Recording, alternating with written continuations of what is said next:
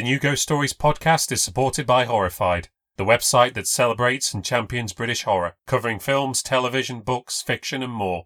You can visit Horrified at horrifiedmagazine.co.uk and find them on Twitter, Facebook and Instagram at HorrifiedMag.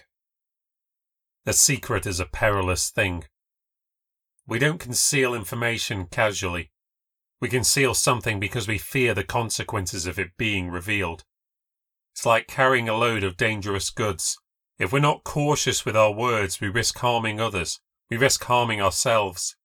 And yet the urge to speak can be overwhelming. It ought to be the easiest thing in the world to not say something, to stay silent, and yet secrets have a way of eating away at us. When we say something out loud, we make it more real. Crucial information, essential facts. These are things we want to share with others. But a secret means acting against our instinct to discuss and unburden.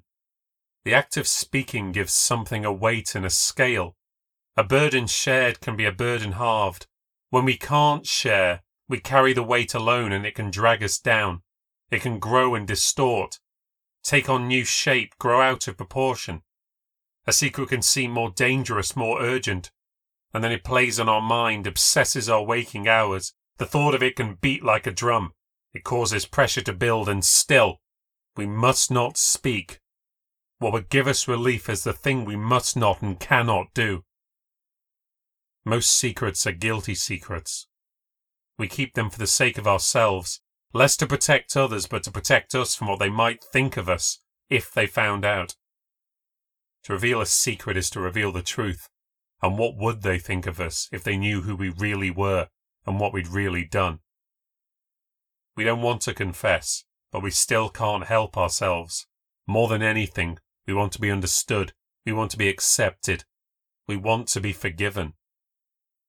The risk of confession is enormous, but we're drawn to do it anyway. Because deep down we all have a sense of justice. What we really want, what we really need, is to always get what we deserve.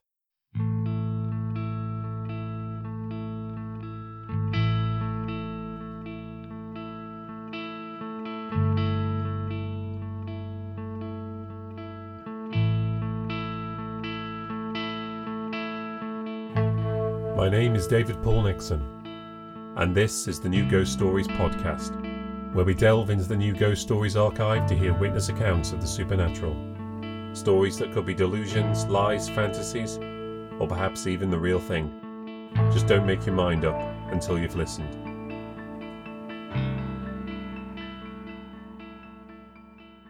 Getting corroboration for a new Ghost Stories case can be difficult.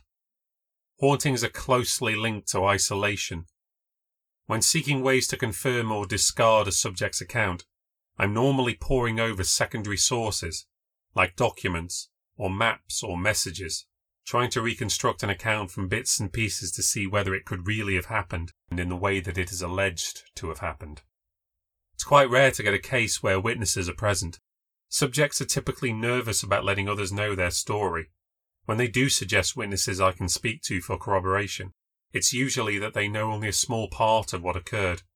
They're rarely a witness to large parts of the timeline.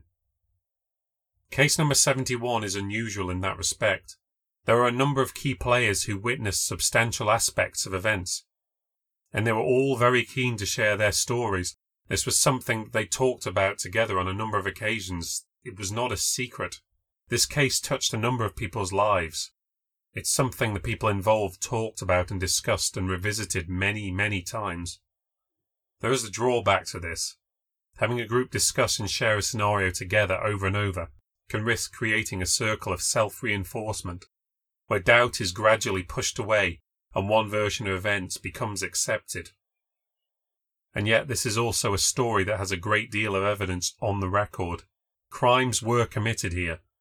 There is a disappearance, a murder, and 2 acts of shocking violence that indisputably occurred. What happens at the end really did happen. The mystery is all the strange, unexplained pieces that lie in between. Which parts are fact and which parts may be fiction? Did the supernatural really play a part? Or is there part of this story which is yet to be told, and which we may never know? It's once again time to listen and make up your own mind. Here is New Ghost Stories case number 71, and it's called Blind. The following story has been shared under an agreement that respects the right of the subject to remain anonymous. Certain names, dates and locations have been changed to protect that anonymity. Events that feature in this story may be part of the public record. If you believe you recognise any of the places, people or events that feature in this story, I ask that you not reveal any knowledge or information publicly, out of respect for the subject's right to remain anonymous. Just to let you know, the narrator for this story is female. Me and Kayla practically grew up together. We went to high school together. Both native Aussies in a strange and bloody cold land. She's one of the nicest people you can ever meet, Kayla. Seriously, she's so nice. Too nice. That's why she was such an easy target. I didn't know Richard before I went travelling. I met him once or twice when I'd gone to see Kayla at work, and he seemed okay. Not bad looking, friendly. It was only after I went away that I started to hear stories. Shyla hated him and didn't mind saying it. The rest of the gang didn't like him either. But Kayla never said anything bad, never said anything was wrong when she emailed or Skyped. Although she's like that, she probably wouldn't. And when I got off the plane and I was over an hour waiting at stupid Heathrow passport control, he seemed fine about it. He was chatting with me, asking me about the flight, my trip and what my plans were. He seemed fine. But I did notice Kayla was looking a bit stressed and a bit pale. Thin too. But she's always been skinny, lucky cow. They said they'd had a crisis at home, that their boiler had started to leak and there was a bit of damage. So I thought that was why she was probably rattled. And in the car on the way back to theirs, or should I say his, there was a little bit of tension between them. Stuff about shopping and who agreed to do what, where and when. You know, normal couple stuff. Me and my boyfriend, we do the same. Shyla and Emily made it sound like I was entering a bloody tiger's cage when I told them I was going to stay with them. But at the time I thought they must have been seriously overreacting. Which shows how much I know. I had dinner with the two of them. He did the cooking. That was fine, although I couldn't have a shower because there was no hot water, which was a pain. Then we went out in the evening to get together with the whole gang, just like old times. He came along, which I thought was a bit weird. I thought it was going to be a girls' night out. He was the only guy there. And of course it was all girl talk. He kept trying to butt in, like take over the conversation. We would be talking about one thing and then suddenly he'd start talking about something he was doing, trying to find the most tenuous link to what we were talking about. But he couldn't keep control of what was going on that way. So when that failed, he took the first chance to move into Kayla's seat when she went to the John. So when she came back, he could cut her off and just talk to her. She was sat on the end, so she had to talk over him if she wanted to talk to the rest of us. I don't know how much of this I noticed at the time. I still thought he was okay. It was when I went out for a cigarette with Shyla that she started to tell me stories. She told me he hardly ever let her come out, and almost never on her own. He always insisted on tagging along. And she came out less and less because he only wanted to do things he wanted to do, and if he didn't get his way when they were out, he'd be a pain in the ass and snap at her. And sometimes the other girls too if he didn't like what was going on. They hadn't actually seen Kayla in ages. A few months ago they got her to come out by herself, and they decided they were going to make sure she had a good time. He was texting her all night, so she was always on her phone. But they got her drunk, so she stopped answering. They stayed out really late and Emily missed her last train, so Kayla said she could stay at Richard's place. It was Richard's home, never their home. So when she got there, Richard is still awake and he's absolutely livid. Why didn't she call? Anything could have happened to her. He doesn't trust her friends to look after her. He's worried sick. Emily's a bit of a shrinking violet too, but even she had a massive go at Richard for being so bad to Kayla. He was really vile to her, made her cry, spoke to her like she was a child. This was the first time she'd gone out with them since, and that was months ago. I mean, I still thought he seemed okay, but he soon showed his real colours. When I got back inside, I heard him ask Kayla how long they were going to stay out. I heard Kayla say she wasn't sure. When I sat down, I watched him at the bar for a while, and he seemed to be getting a bit annoyed with her. This was the first time I sat down with my friends for a year and a half. I really wanted to have a proper night out. But suddenly Kayla says they're going to leave at 10:30. I mean, seriously, 10:30? That's not a night out, that's like when you're grounded. Kayla said Richard had to be up early. I asked her why she couldn't stay out, and she said she should go back with Richard so she wouldn't wake him later. And of course she didn't say it out loud exactly, but it was implied that I should go back with them too. So at 10:30 on the dot, he was gathering up his coat and waiting for her and me. And when we were saying our goodbyes and I was talking to the guys and making plans to catch up with them, and this went on for a few minutes, Richard just stood in the doorway waiting. And then, while I was still saying goodbyes, I saw her look back at him. He made this face at her, saying like, "What the fuck?" So that was supposed to be her signal to get going, and she goes after him and he slams his way through the pub door. Doesn't even say goodbye to the girls. So we're walking back to his and he's marching off and it's cold. I said we should get a taxi, but he just ignores me. I've been getting tanned on the other side of the planet. I'm freezing my arse off. I was dragging behind them, letting them argue and staying out of it. "You know I've got work tomorrow," he snapped. "I'm sorry, we were just saying goodbye." "Taking as long as you could about it." "I couldn't just walk off without saying goodbye. I'm already stressed with this leak stuff on top of all the shit at work. I don't need this." "We were just talking. We've not been together in ages, and Annie's just got back." "But she can talk to them any time she likes now. Perhaps they can take her out to get hammered too." I was only walking 3 or 4 steps behind them and they were talking like I wasn't even there. I had to bite my tongue. I get pretty gobby after a few, but I didn't want to get stuck in the middle of that. When we got back, he went to bed quickly and quietly. Didn't even say goodnight. I asked Kayla, "Is he all right?" "He's just in a mood because of work," she said. I found out later there was a job opening for a deputy manager at the branch of B&Q where he worked. But he had issues with some of the other guys there, so he was stressing out about whether they'd have it in for him. She was always making excuses for him. The next morning I was feeling pretty drowsy, a mix of the alcohol and the jet lag. Kayla was really sweet. She made me breakfast. She seemed so much more relaxed now that he wasn't there. While she was in the kitchen, I got a really good look around their place. It was a 2-bedroom bungalow, and I started thinking to myself, this place couldn't be any less like Kayla. You know, I grew up with that girl. She was an artist, a really creative person, and not a tidy person at all. She used to be the most untidy, disorganized and lost in her head girl that I knew. But this place, it looked like it had come out of an IKEA showroom. It was just so ordinary. Kind of boring, sterile. Yeah, that's the word. Sterile. It just didn't feel like Kayla at all. Emily told me that Richard made her pay rent for the place. It was his home and not hers. Even though they shared it together, he'd inherited it from his aunt, so it wasn't like he was paying off a mortgage.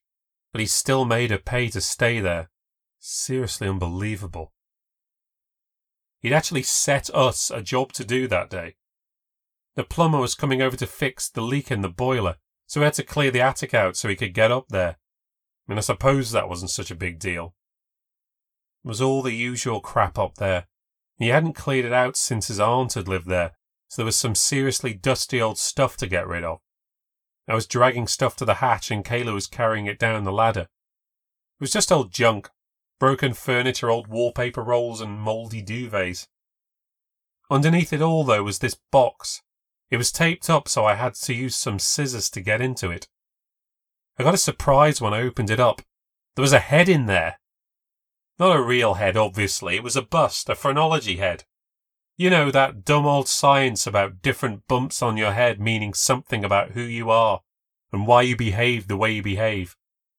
I had a quick look at it and wondered whether Richard had a big bump on the section of his head marked Dick. Kayla came up and looked at it. She said her dad used to have one of these, and that's when I realised where I'd seen one before. There was one at her folks' house growing up, I remembered it. It was her dad's and she said he'd taken it back to Oz when her folks split up. But he died a few years ago, so she never learnt what happened to it after that. We started searching through the box. It was mostly full of old paperbacks and cookbooks, but there was a photo album at the bottom. It was half full with old family photos. Kayla figured it must have belonged to Richard's aunt. But she was surprised because there were family photos in there, and as far as she knew, Richard's aunt had died alone, because otherwise why would the house get passed down to him? But this was a young family. Cute new family. Mum, Dad, and a little blonde girl. Really pretty, really smiley. There were tons of pictures of her playing, right from being a baby to building sandcastles as a toddler, right up to her going to school. It must be from his aunt. Look, that's Richard there. Kayla pointed him out to me. There was a photo of a birthday party with a little girl sitting, waiting to blow the candles out on a cake. The boy sat next to her was obviously Richard. You could easily recognise the scowl. He's never mentioned having a cousin to me before, she said slowly. And it turned out there was a good reason why. We finished clearing the stuff out and squeezed as much as possible into the bin, but kept the books and the album and the head. Kayla liked the head. It reminded her of her father, and it was a bit cool. She wanted to keep it, and I said she should. It was as if she never even thought that she could just have it in the house, that she'd have to get permission. Go quite nice there, wouldn't it? I said, pointing to this little table with just the telephone and nothing else on it except a notepad. Kayla went and put it there. She wasn't sure, but she looked at it and said, "Yeah, it does look nice." A little act of defiance. There was hope for the girl yet. We had a nice chat in the afternoon, had a goss about friends and talked about what my plans were for the future. Everything was really nice until the plumber found a second leak and said he was going to have to call someone to bring him some parts or something. He said he'd still get it done that day, but it was going to cost more. From that point on, Kayla was all nervous and stressed. She said she was worried about the cost, but what she was really worried about was Richard's reaction. I tried to tell her it would be okay, but she was all on edge for the rest of the day. Shyla had a spare room she was already renting, but she said her tenant might be moving soon. I was hoping they would. This was already such a tense place. It had such a bad atmosphere. Poor Kayla. I don't know how she could stand it. He came home around 7. I was prepared for a scene, and was anxious too when he came in through the door. He shouted that he was home. He walked into the living room, and then he froze, solid. He was staring at the head, right at it, not moving at all. His mouth was hung open. He was literally frozen in his tracks. "Hey," said Kayla, coming from the kitchen. He didn't say anything for a moment. Then he said, "Where did you get that from?" "We found it in the attic," I said. "It was in a box of your aunt's stuff." He still didn't seem to know what to say. "Don't you like it?" I asked. He said after a moment, "It just surprised me, that's all." That seemed to leave him pretty subdued. Even when Kayla told him about how much the repairs were going to cost, he didn't seem to take it very badly. She still had to pay half, though. He was really distracted. He definitely didn't like the head. He let me and Kay talk at dinner without saying much, until he said, "I'm not sure the head goes there in the living room." "I like it," I said quickly. He stared at me really sharply, like I'd just trod on his toe. But he didn't snap at me. He wasn't going to bully a stranger. It was just okay to bully his girlfriend. "I think it looks nice there on the table," said Kayla. "Brings character to the room." "Good place to rest your hats," I joked. "What I'm saying is I'm not sure I like it." "Why not?"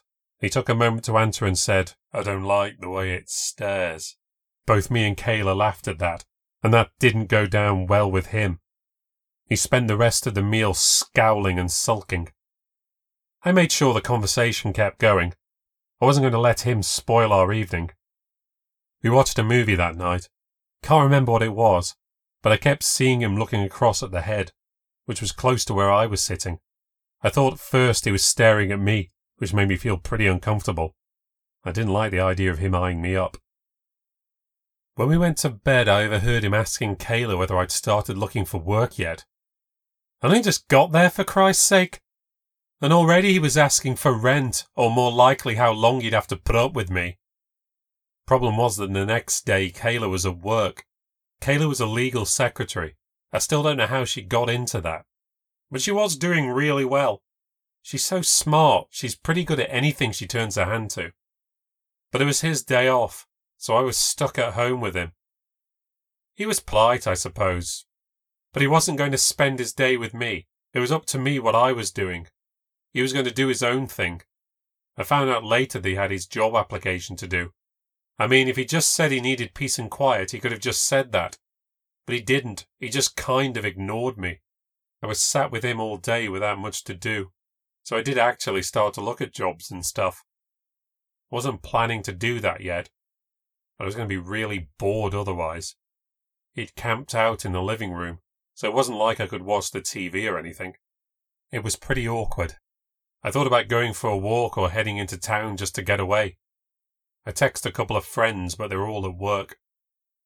We got to lunchtime and he must have decided to have a break because suddenly from nowhere he said he was going to make a sandwich and asked if I wanted one. I was like, okay, sure. I wasn't expecting him to be nice. He made us both a BLT and suddenly we were talking and having a chat. He was asking me about my travels, about the places I visited.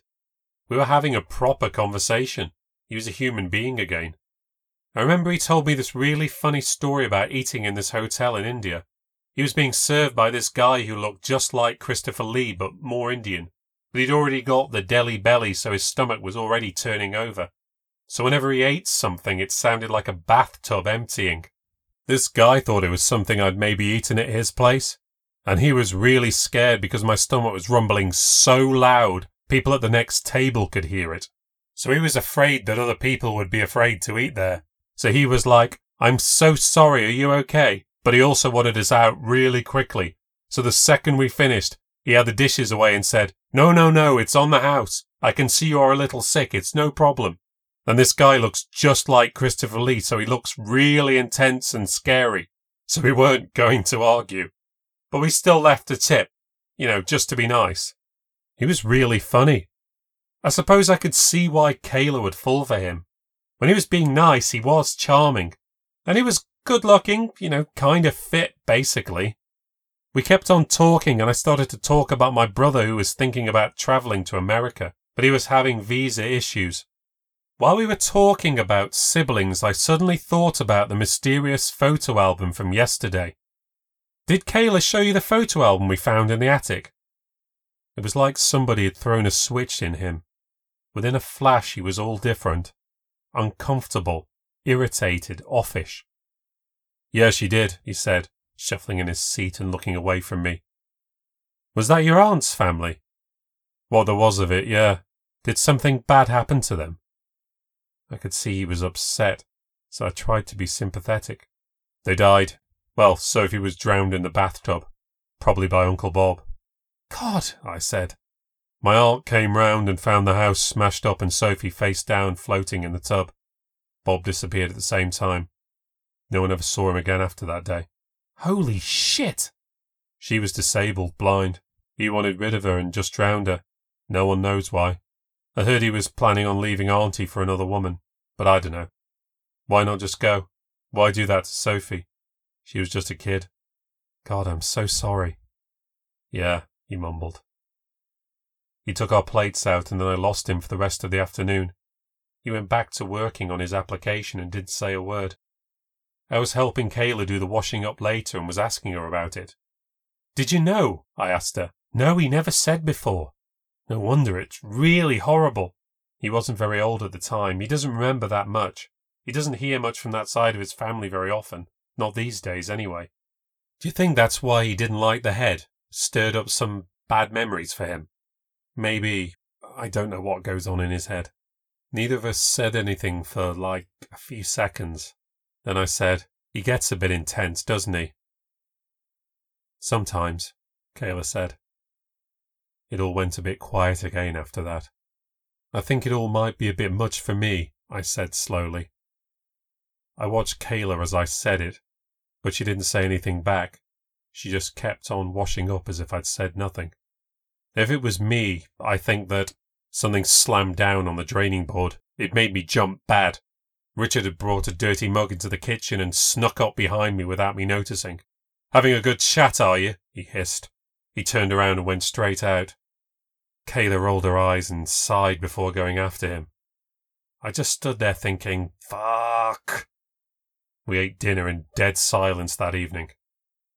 Yes, we were talking about him, and I get that no one likes to hear people saying bad shit about them. But it's not like I was saying much. I didn't really say anything too bad, I just said he was a bit intense. But he just flew off the handle, and he did this all the time. Just flew off the handle about absolutely anything. I tried making conversation that night. I really tried to change the atmosphere. Kayla would answer me, but the conversation would never get very far, because he just said nothing, not a word. I got out of there and went straight to my room that night. As soon as I was gone, they started rowing. I thought, fuck, what am I going to do? This was turning into a nightmare. This prick had me on edge now. He was pretty scary when he went off on one. He was a big guy and he would go insane. I'd just have to try and get out of there as soon as I could. Find myself a new place, get a job. The sooner the better. I was hoping to relax for a bit first, but it wasn't like I was going to relax much in this place. How could Kayla put up with it? But things started to get really weird. I sort of fell asleep early while I was reading. I woke up quite late and had to go to the toilet. And when I left the room, I got such a fright. Richard was just standing there in the hall, in the dark. He was looking into the living room. He was looking right at the head, staring at it. He didn't even notice I was there, not at first. After staring at him for a few seconds, I just said, "Are you all right?" He didn't even answer me. He just turned around and went back into his bedroom. A fucking sleepwalker too. Just when I thought I couldn't have liked him less. I had lunch with Shyla the next day. Gave her an update on all the dramatics. She couldn't wait to have a bitch about Richard. She told me he checked Kayla's emails and phone messages all the time, so they had to be really careful what they said in them. "He's never been violent, has he?" I asked.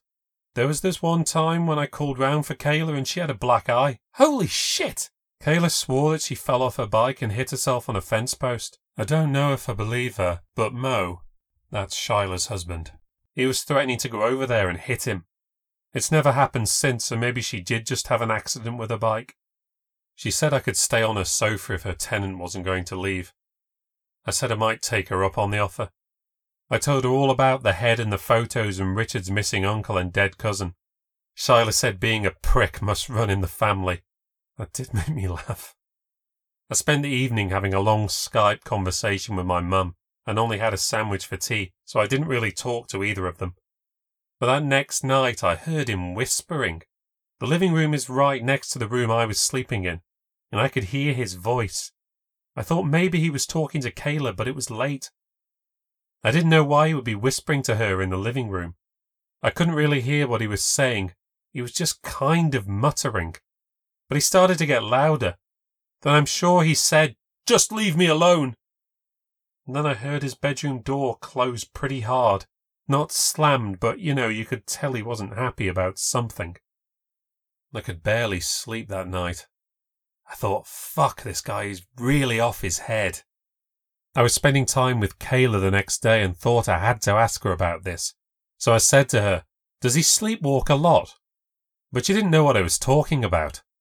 I said I'd heard him wandering and talking in the night, but she didn't know anything about it. Things were quiet between us when she said, "Richard was asking me again about how long you were thinking of staying."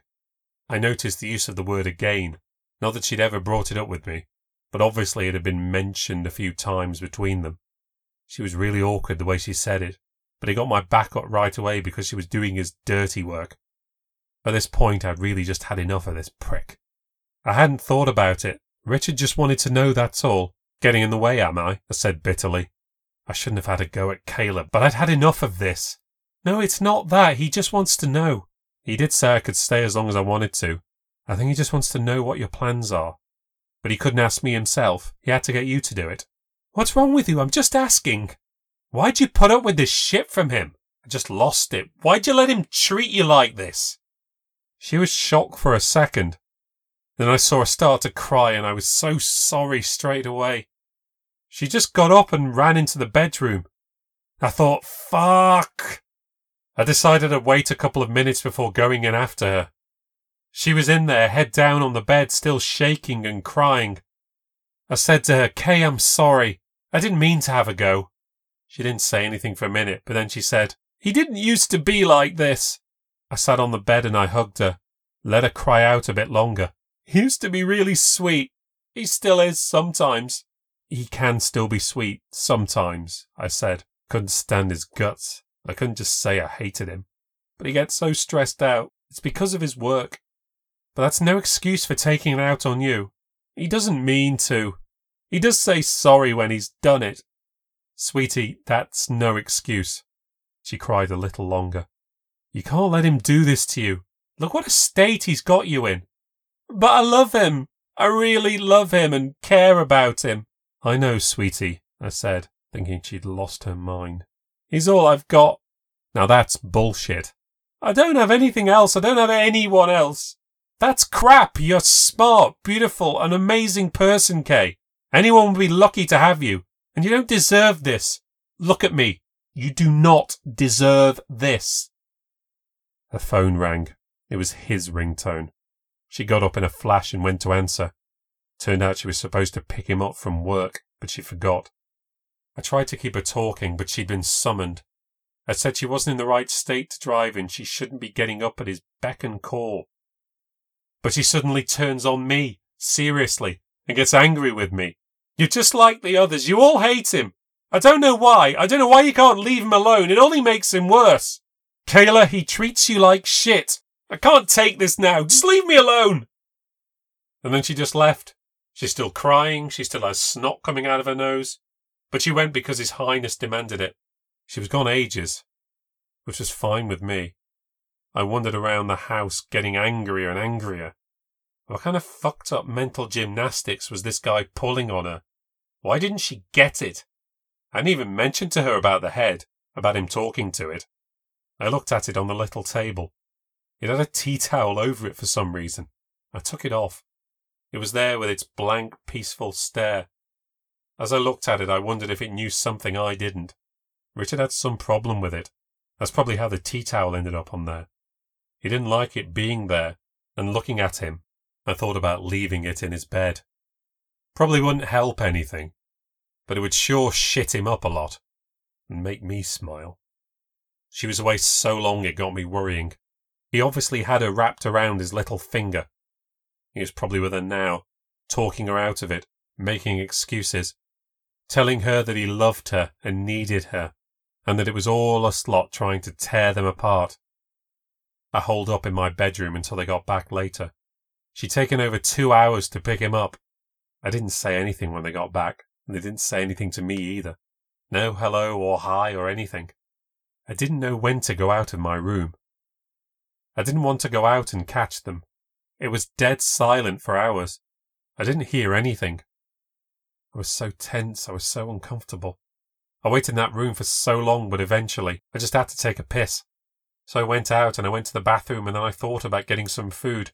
I walked into the kitchen without knowing he was there. Hey, he said, finishing some washing up. Hi, I answered.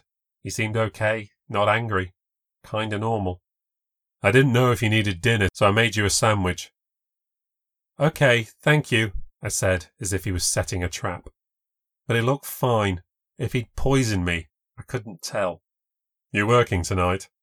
Yeah, I said. Made up some bullshit about applying for a bar job. He said that was good and left me to it. I stayed in my room watching episodes of Entourage on my tablet.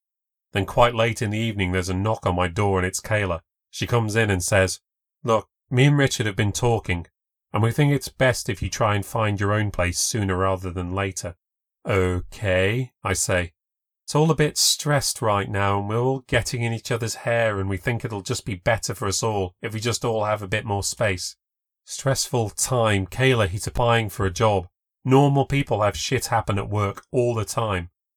I know you don't like him, and that's fine. He's having some issues right now.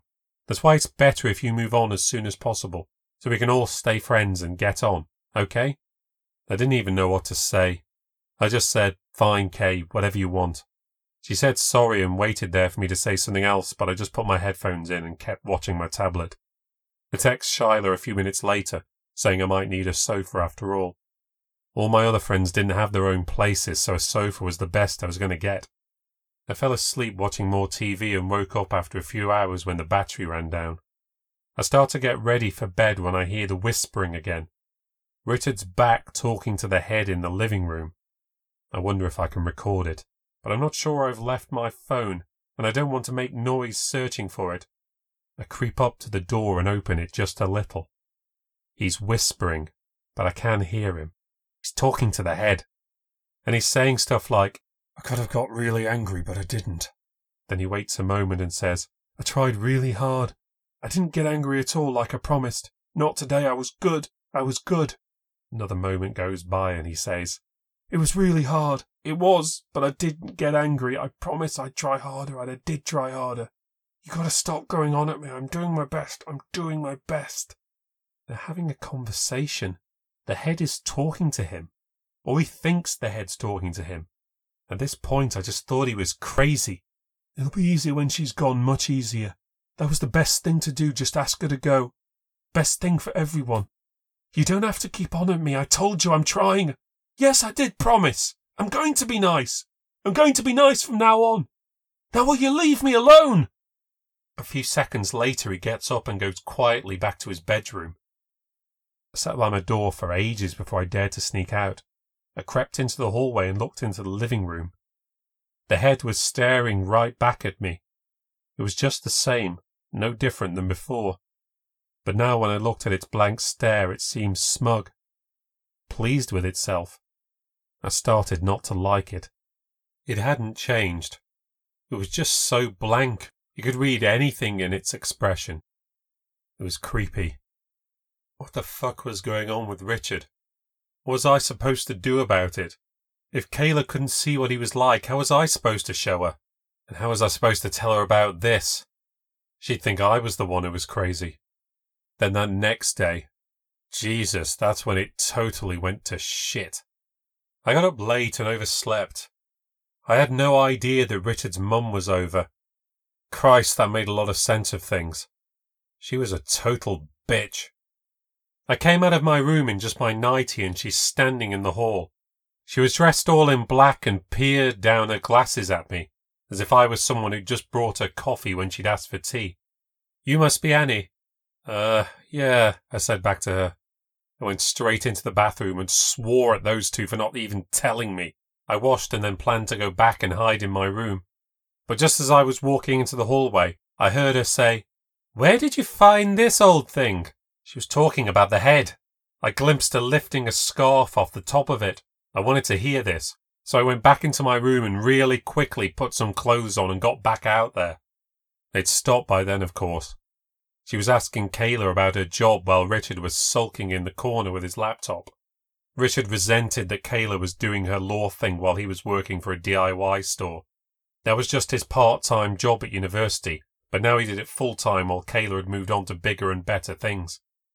Kayla went off to get us some coffee and Richard's mum, Margot, started talking to me. "So you've been travelling?" I began to tell her about all the places I'd visited. She'd been to many of them herself and wasn't short on opinions about where she liked and where she didn't. She liked Germany, couldn't stand the Italians, and thought Brussels was the most boring place on earth. Something we both could agree on. "So what are you going to do now?" she asked. I noticed Richard glance up from his laptop. "Oh, I'm not really sure.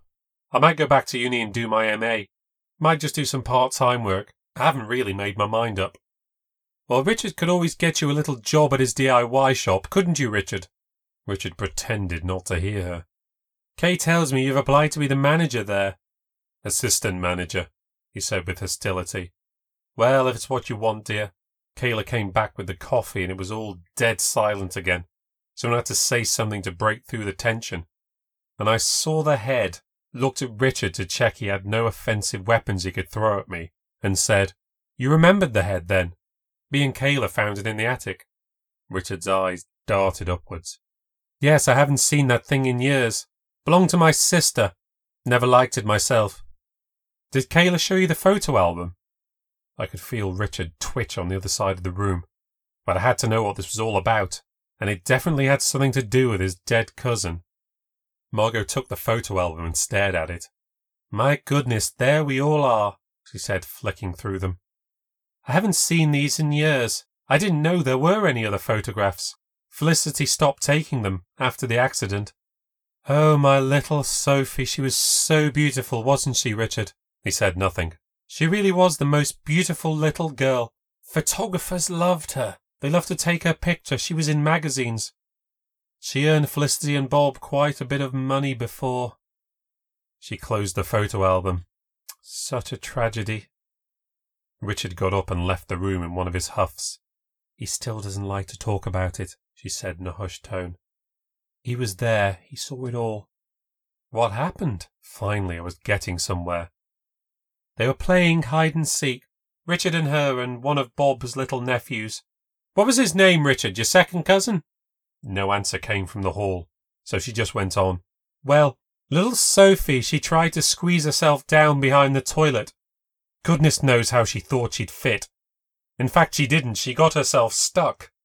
But Felicity, she had been cleaning the toilet that day, and she had left the bleach on the shelf above the sink. And as she was wriggling about, it fell over and the cap wasn't on properly, and the bleach, it poured straight down on her eyes and over her face, and she couldn't move when it landed all over her. Poor thing started to scream, and Richard found her, and we struggled to get her out and to wipe it all off. Well, you've seen the bathroom, and you can see how little space there is between the sink and the toilet. The damage was done. She lost most of her vision. She could hardly see, and it scarred her face, and it was horrible, the poor thing. Richard came back in and threw himself back into his armchair.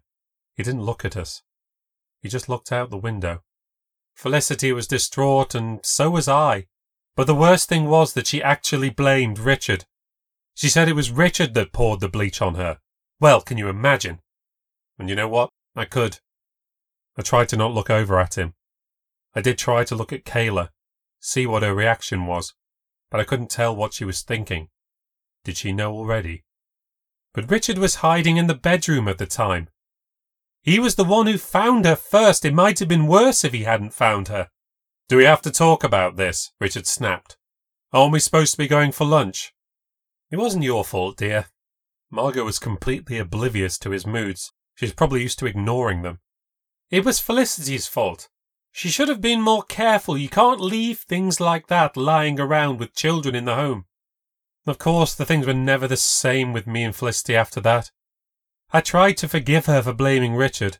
Tried to talk to her many times, especially after that animal Bob went berserk and killed her, drowned poor Sophie. I told her she should never have married him, but she never did listen. You'd think after she'd lost everything she'd want to get help from her sister. But that was always Felicity. Headstrong and stubborn.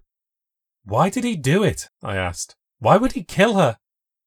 Sophie had so many emotional problems afterwards, and he just couldn't take it. The poor girl was distraught, and he was weak and stupid, and he just couldn't handle it. We're going to lose our table if we don't leave soon, Richard snapped. Of course, dear. She got up and went to fetch her handbag. I was so shocked. Here was this totally fucked up story, and here was this woman talking about it like it was something she'd seen on the TV. You wouldn't have known she was talking about her own sister and brother-in-law and niece, who got murdered.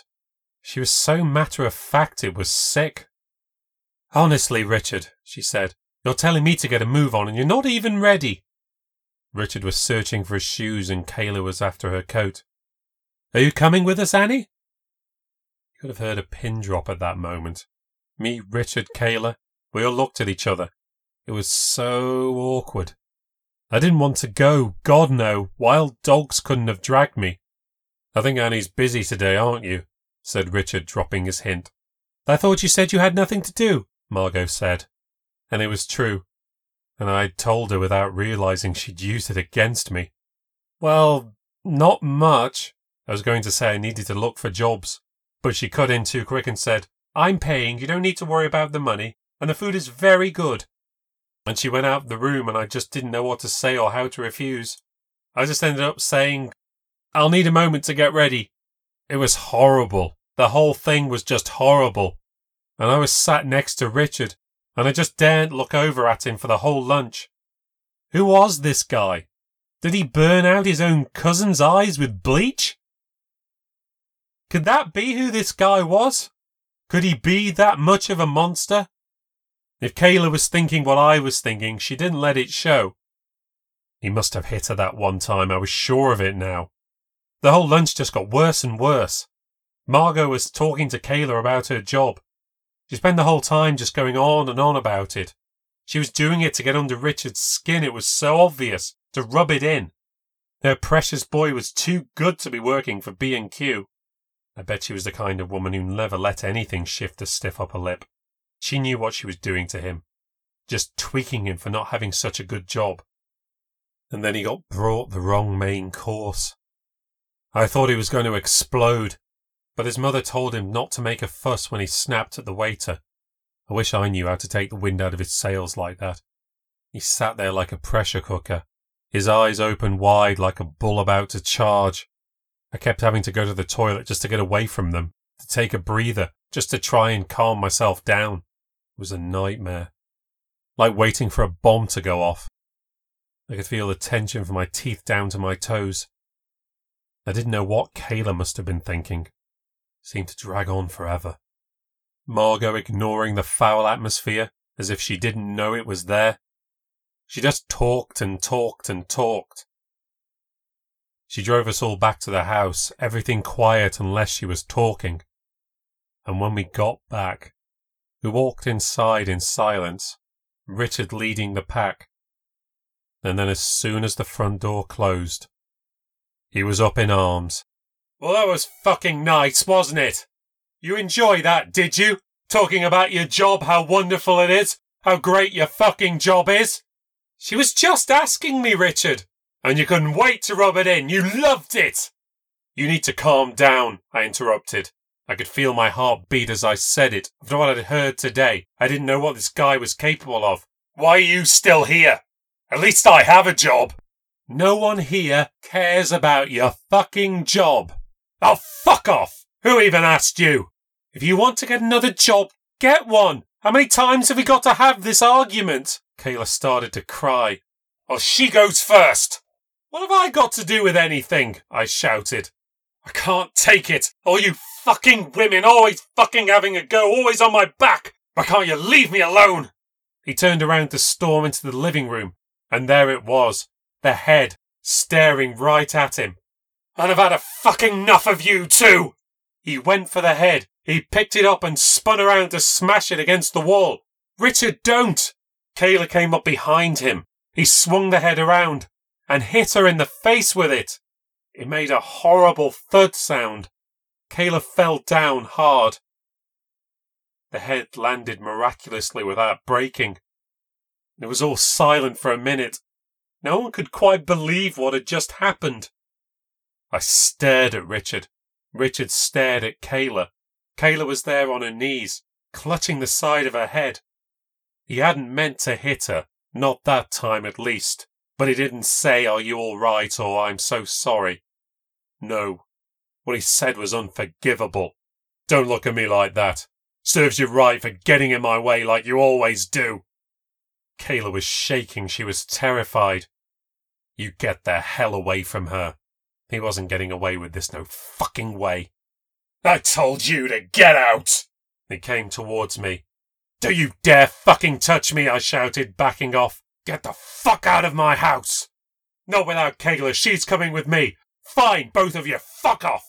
I don't need you. I don't want you. All you do is fuck me around." Kayla was shell-shocked. She couldn't believe it.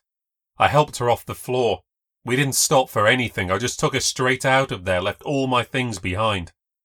I only took one thing, and I don't even remember taking it. As I practically pulled Kayla out of there at some point, and I don't even know when, I picked up the head. I found that I had it under my arm as we walked to Shila's, squeezing its neck under my shoulder. Kayla kept breaking into tears. At one point she tried to go back to him. I told her she was out of her mind and made her come with me. I managed to drag her to Shila's. I managed to call her and Mo before we got there. I was just glad to give her to someone else. I hate to say it, but I wanted to slap that girl. What was wrong with her? She wanted to go back to him, said he needed her, that we didn't understand him like she did. I told her I fucking understood him all too well, that she was the one who ought to get her head straight. Shyla glared at me, which really got at me. She hated him more than I did. But she said later I was coming on too strong.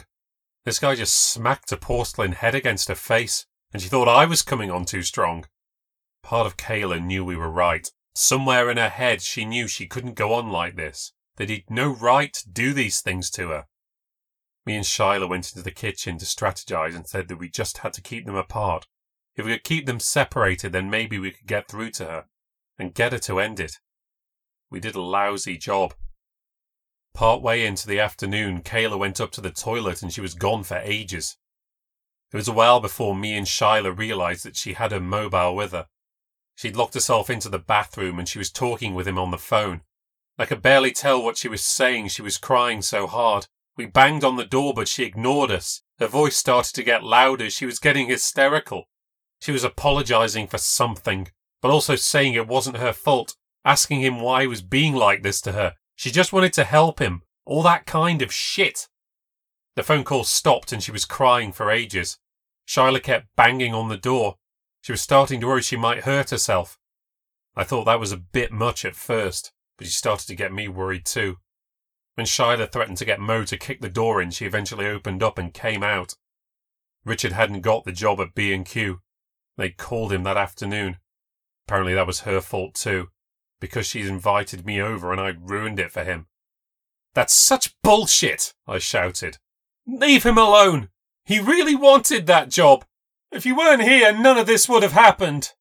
"Because of me." Completely lost patience with that girl. "You're as crazy as he is. Do you know what he does when you're not there? When he thinks you're not looking?" "Not now," snapped Shyla. "What does he do?" Kayla asked. I didn't say it. Me and Shyla had agreed that I wasn't going to talk about the head and what I'd heard him say to it. She wouldn't believe me anyway, and she wasn't in the right state of mind to hear it. Shyla was annoyed with me too now. She took Kayla into her room. I went back downstairs to try and calm down. And guess what was waiting for me? I got into the living room and it was there, staring right at me again. "Well, what do you think we should do?" I said to the head, wondering if it had talked back to me. "This is your fault too. Both of us. We totally ruined his life, stopped him from getting his dream job." The head decided not to confide in me. I pointed it to face the wall because I was starting to not like the way it looked at me either. That was one long evening. Shyla was with Kayla for hours, and Mo was off on his evening shift, so I was just hanging around in someone else's house again. I asked Shyla when she went to get a drink if she wanted me to take over. She said it was best to let her handle it. I wasn't sure if that was because Kayla hated me right now, or whether it was because of my temper. I just let her go. I was worried about Kay, but honestly, I didn't really want to spend the evening with her crying on my shoulder. It was dark by the time Shyla came down and said Kayla was in bed sleeping, exhausted emotionally. We had a few drinks, but neither of us felt much like talking. We couldn't let her go back to him. We had to keep them apart. We made a pact to go to Richard's tomorrow. All my stuff was there, Kayla's too. We were going to go without her, leave without telling her if we had to. I agreed. We watched a bit of television and then all went to bed. I slept on the sofa in a sleeping bag. I didn't sleep well. All night I felt freezing. It was spring, so the weather was okay. It was warm in the house. But I was freezing. Even in the sleeping bag all night, I remember being absolutely freezing. I dreamt I was outdoors. I was walking through the woods. Did I know this place? I did, but I couldn't quite remember. It was a beautiful sunny day, which made no sense because I was so cold. I finally worked out where I was. I didn't know Shyla's part of town well, but I'd been on walks there before. It was quiet, there was no one around. I was in a forest, walking along a path. I was barefoot. I came out of the woods and found myself by a river. It was wide, with a little island in the middle. You could pay to take a boat out there if the current wasn't strong. People would have picnics on the island. But there was no one out today, and no boats in sight. It was a beautiful day and the park was empty, and as I walked along the river it was completely quiet. Until a rock skipped across the water, only just making a sound. Someone was skimming stones. There was a little girl standing on a jetty. I walked up to her slowly. I stood next to her and she turned to me. It was Sophie, and she smiled at me. Her eyes were blank, white, and empty. I felt frightened. I don't know why. She reached out and took my hand. We stood there in silence until a shadow came over us. A man had walked onto the jetty. He wore a suit, but he was a total mess. His shirt was out of his trousers, his tie above his collar. He had a suitcase with him. We all looked across the lake. He never said a word or even looked at us. He threw his suitcase in the water. Slowly his other hand rose. There was a jagged rock in it. He stretched out his arm, then hit himself in the head with it. I screamed. He staggered around. He bent forward, but somehow stayed on his feet. Sophie's grip tightened around my hand. Again, she shouted. Half standing, he hit himself right across the temple. He fell down on the jetty and rolled into the river. I woke up with a start, almost jumped off the sofa. I was shocked and shaking and fucking cold still. I tried to calm myself down. It was really early, but I couldn't get back to sleep. I went right upstairs to take a shower. I had to warm up. I wondered if I was sick, like I'd caught a fever or something. That hot water felt really good. I noticed that the water at the bottom of the shower was really dirty. I thought for a second it was the water that was dirty, but it wasn't. It was my feet. My feet were filthy. There was dirt all over them. I didn't get it at the time. I thought maybe there was filth in my shoes or in the socks I was wearing the day before. And maybe I just didn't want to connect it to the dream I'd had. Shyla heard me in the shower and got up too. She thought it was best to go to Richard's before Kayla was up, so she wouldn't insist on coming with us. Just as I was getting ready, I noticed the head was gone. It wasn't on the sideboard where I'd left it. I asked Shyla if she'd moved it. She didn't know. She said maybe Mo had moved it when he got back last night. I didn't want to dwell on it. I could only deal with one fucked up thing at a time. We drove over to Richard's and left the car quietly. We had Kayla's keys, but we knocked on the door first. There was no answer. We unlocked the door slowly and went in. I noticed straight away there was something wrong. The place looked like it had been ransacked, that someone had gone around and trashed it up. There were broken shards of pottery in the hall. I went to see what they were, and as I went to pick them up, I could see around the corner towards the bathroom. The head was there. It was half smashed. Now only one side of the head was left. It was placed in the hall and was staring with its one remaining eye into the bathroom. It was me. I'd taken it back during the night. I must have done. That's why I was so cold and why my feet were filthy. I walked it across town in my knickers and t-shirt, sleepwalked it. I didn't remember a thing, but that must have been what had happened. And when I went to look at the head, I found Richard. He was in the bathroom, down on his knees, head on the floor, forehead resting on his hands. He was crouched down with his head between the sink and the toilet, just where they must have found his cousin. He was breathing heavily, and trembling, and sobbing. Me and Shyla were dumbstruck. "Richard," I said to him quietly. "She made me do it." His voice was croaky and dry. "She made me do it because I was bad. I had to be punished." "Made you do what?" "She said she was giving me one last chance. One last chance to be good. And I promised. And you must never break a promise. She said she'd forgive me if I was good. But I couldn't be good because I'm bad. I'm a naughty boy who does terrible things." "What did you do, Richard?" I was trembling now. Shyla as well. "I did it to her, you know I did. They all liked her better than me, everyone did. She came along and nobody cared about me anymore. They loved her. They ignored me. They loved her. They didn't love me. So I ruined her lovely face, he said with a little laugh. I saw her just here and I poured the bleach all over her when she couldn't move. She didn't look so pretty after that. I said sorry. I said sorry so many times, but she never believed me, never believed me. She used to stare at me with those empty eyes and I couldn't stand it. I promised to be good, I promised. She said she'd punish me, like she punished Uncle Bob. But I couldn't be good, I'm bad, so bad I'm rotten inside. Oh my gosh, Annie. Shyla pointed to something on the floor. It was a large, jagged piece of pottery. It had blood all over it. She made me do it, Richard cried. I didn't want to, but she made me. She warned me what would happen, but I couldn't behave. I couldn't be good. I'm so bad, so rotten. He crawled backward and turned himself over. He sat up and looked at us.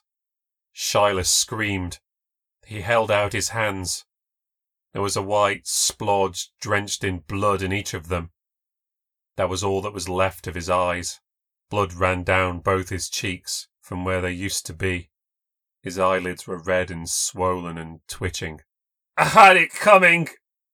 There's no secret anymore. Everyone can see that I'm a monster.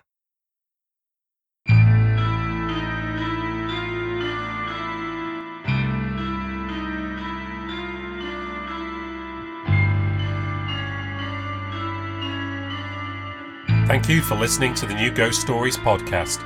If you've enjoyed this episode, please support the podcast by leaving a review on any platform and subscribing to hear future releases.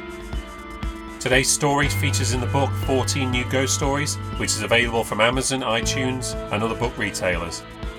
This podcast is written, presented, and produced by David Paul Nixon. If you'd like to read the latest New Ghost Stories, visit my Substack at davidpaulnixon.substack.com. And you can find out more about New Ghost Stories at my website, newghoststories.com. To find out all the latest from me, follow me on Twitter and Instagram at New Ghost Stories. Next time on the New Ghost Stories podcast, there's nowhere to run to and nowhere to hide when your whole home is just a studio flat.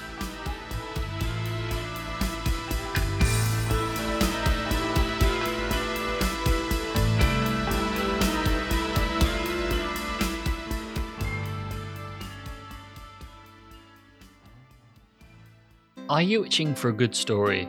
Laughter among friends, maybe even a mystery or two? Well, you're in luck. Fire Breathing Kittens is a standalone Dungeons & Dragons podcast. Each episode is a separate 3-hour-long story, like a movie for your ears, so you can listen to these adventures in any order you like. So, join us on a real play D&D quest as we solve mysteries, attempt comedic banter, and enjoy friendship. Fire Breathing Kittens podcast. Fantasy, action, mystery, friendship.